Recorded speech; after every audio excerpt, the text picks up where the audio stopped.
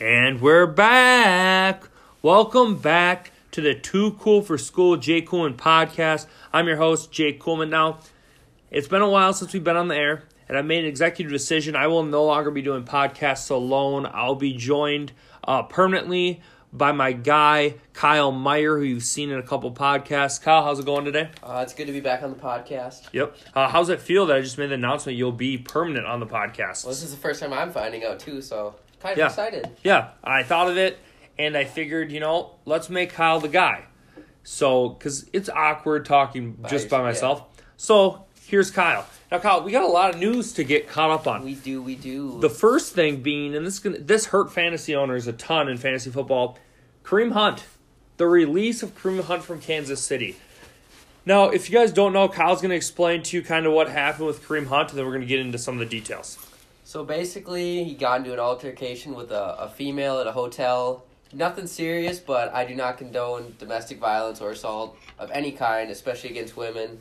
Not as bad as Ray Rice or some of the other ones, but there's still a shove and a kick. And NFL law enforcement did investigations back in February, but nothing was concluded from those. Obviously, then the video comes out, and he gets put on the exempt list by the commissioner, and then ultimately released by the Chiefs for apparently lying to them about the incident. Right.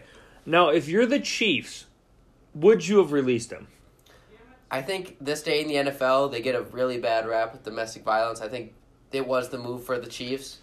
But I believe it could have been avoided had the NFL had just sorted out the situation back in February, gave him a suspension, some anger management classes, the works, and move on past it afterwards. Hopefully he becomes better for it, changes, happens again, he's out of the league. If not, he becomes a model citizen for the game.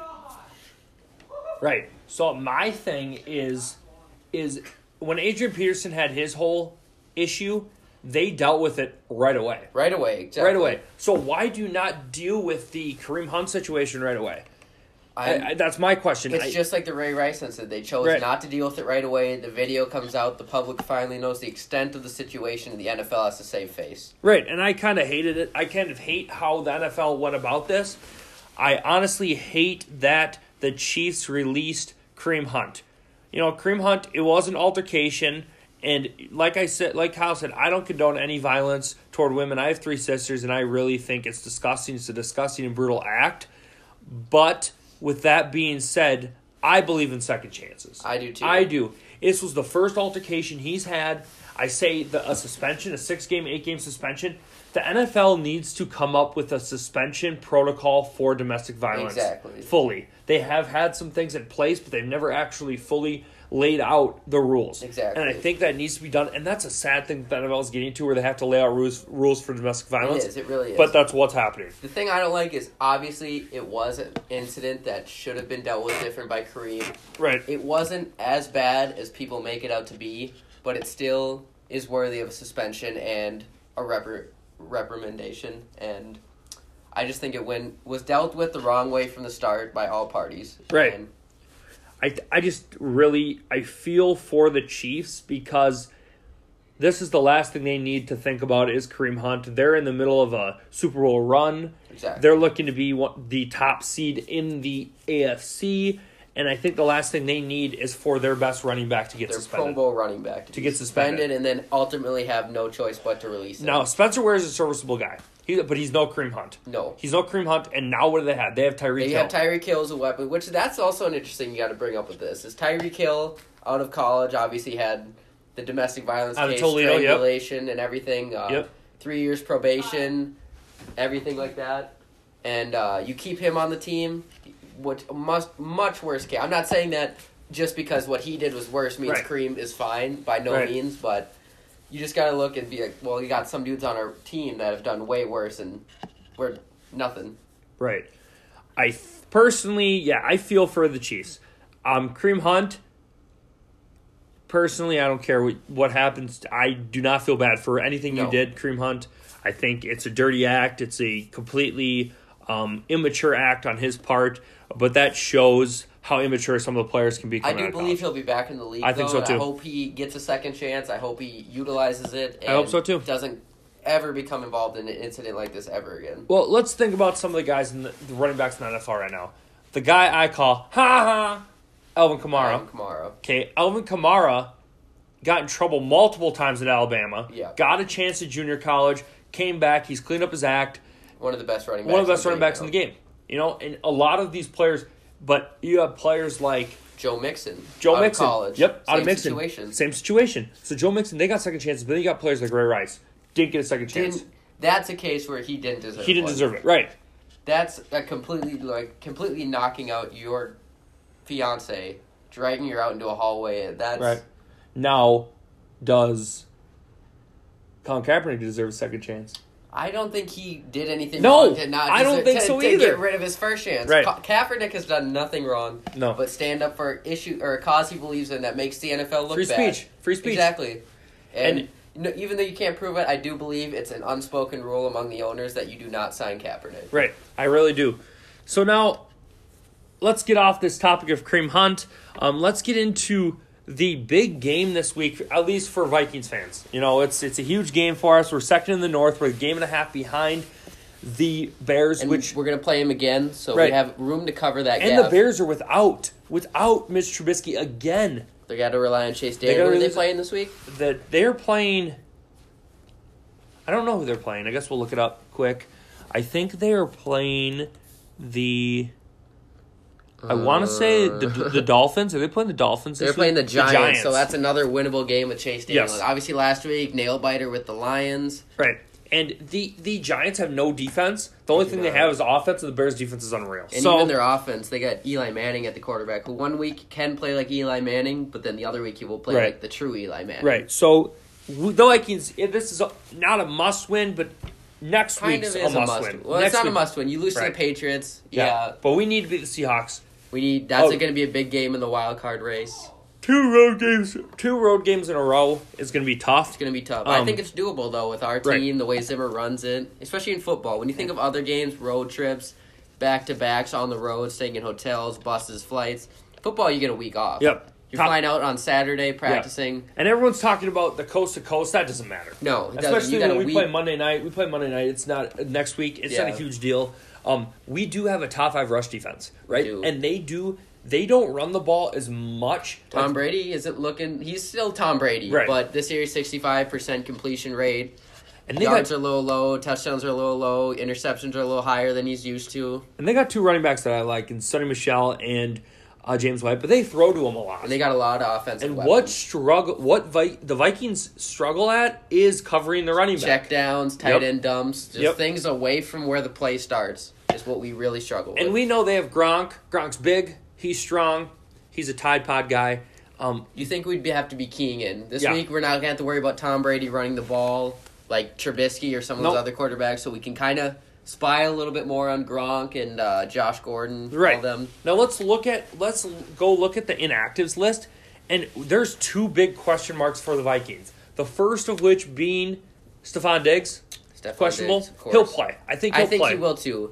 Then you got Rhodes, a mild hamstring that Zimmer put it as a very, very mild hamstring. And he's saying they both will play. That's what Zimmer's saying. Obviously, so you kind of want to put him on the inactive list. You're going against Bill Belichick, the mastermind of what it means to be an NFL coach. And Bill Belichick, he's putting guys on the inactive list that he knows will play. He does that all the time. Yeah. Except they don't have really anyone on the inactive list except for backup tight end Dwayne Allen, and he's out. He's not going to play. But the thing about it is you got Diggs and Rhodes. We saw when Stephon Diggs was out last time, what happened? We had no offensive firepower. No offensive firepower. I love Adam Thielen. He's one of the best wide receivers in the league. But without Diggs, or even a second star wide receiver, it is tough for him to play. Right. And now you got... And then Zay, I like Trey Waynes. I like what Trey Waynes has done. But, Mike Hughes is down. Mackenzie Alexander might not play. You got so many question marks that you need your guy. Yeah. You need Zay Rhodes to match up on Josh Gordon. He does have Zay Rhodes has been having a year a little bit off of what he usually has. He's had a couple issues back with pass interference, but I think but I think he's still a top-notch quarterback. But I think what has happened, he's been injured with his leg and stuff. With his ankle, he's been playing through it. So, but I think he's been late on a couple steps. I still think he'll be able to show up in those big games. I think so too. I think then you got players like Braden Zylstra, who's not going to play. Yeah, but again, those are injuries, but him and Chad Beebe being injured isn't the worst thing for the Vikings. The only person that cares about Braden Zylstra playing is Jake Magard. So Jake Magard. I think, yeah. So I think overall the Vikings have a chance, but it's gonna be a war down in the trenches. Yep. It's gonna depend on a lot how our defense plays and how our obviously defense and offense, two most important parts of the game.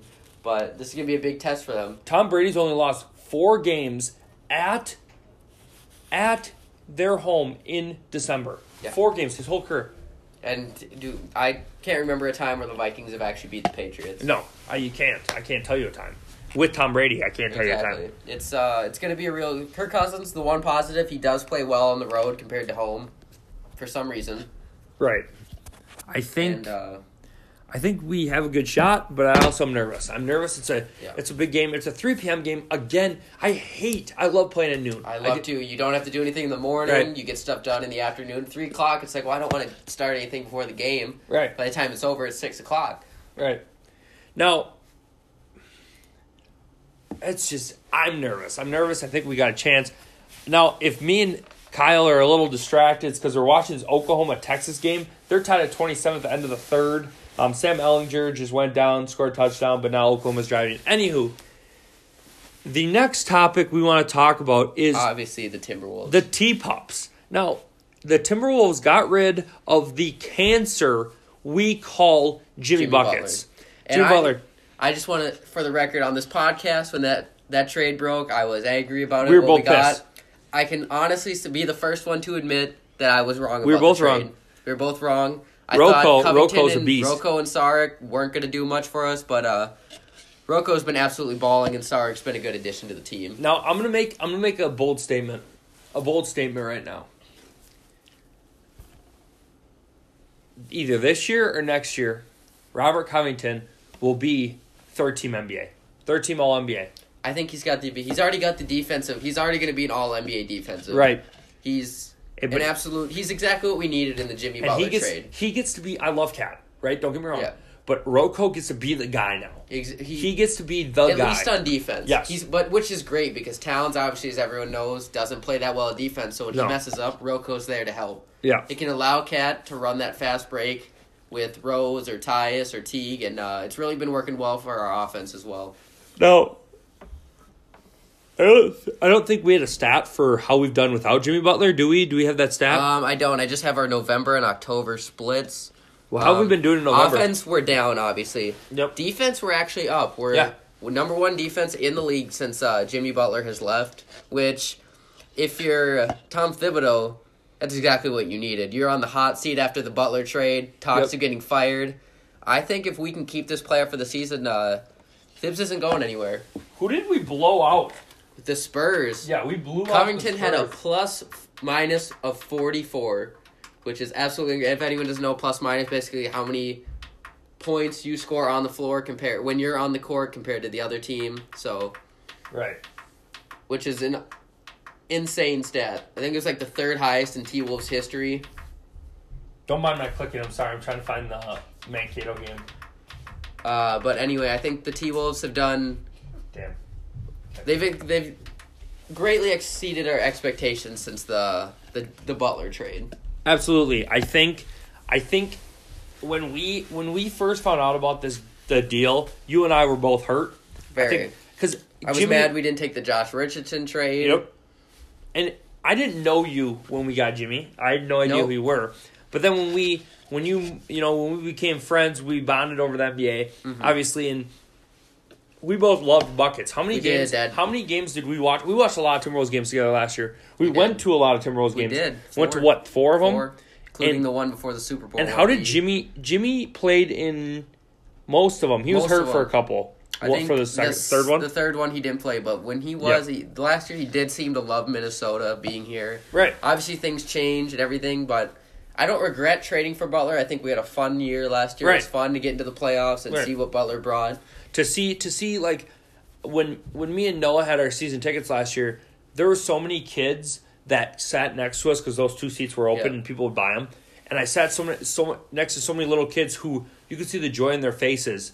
They'd never known Timberwolves basketball before Butler. Right. And we've known them with the days of Al Jefferson and Pekovic and Ricky Rubio and Johnny Flynn. We've known all of these where I remember the KG trade right away. It was devastating. It was like I cried. We don't have the one guy that is Timberwolves basketball, Kevin Garnett, was gone. I cried. It was a sad day for Minnesota basketball for sure.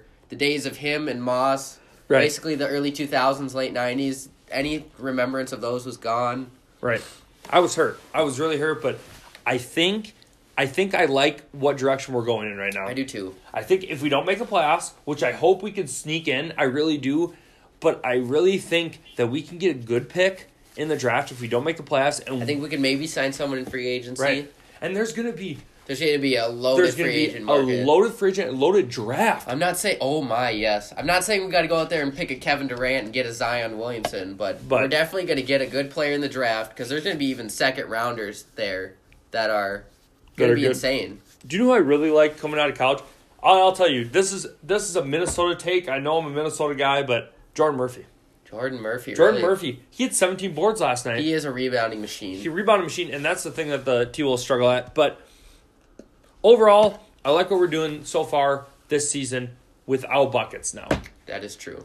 So when we come back, we're going to discuss a little our Twins talk with our guest, Jake Magard. We're going to see if we can get him in here quick and talk about that. We will be back. This has been Jake and Kyle. We'll be right back.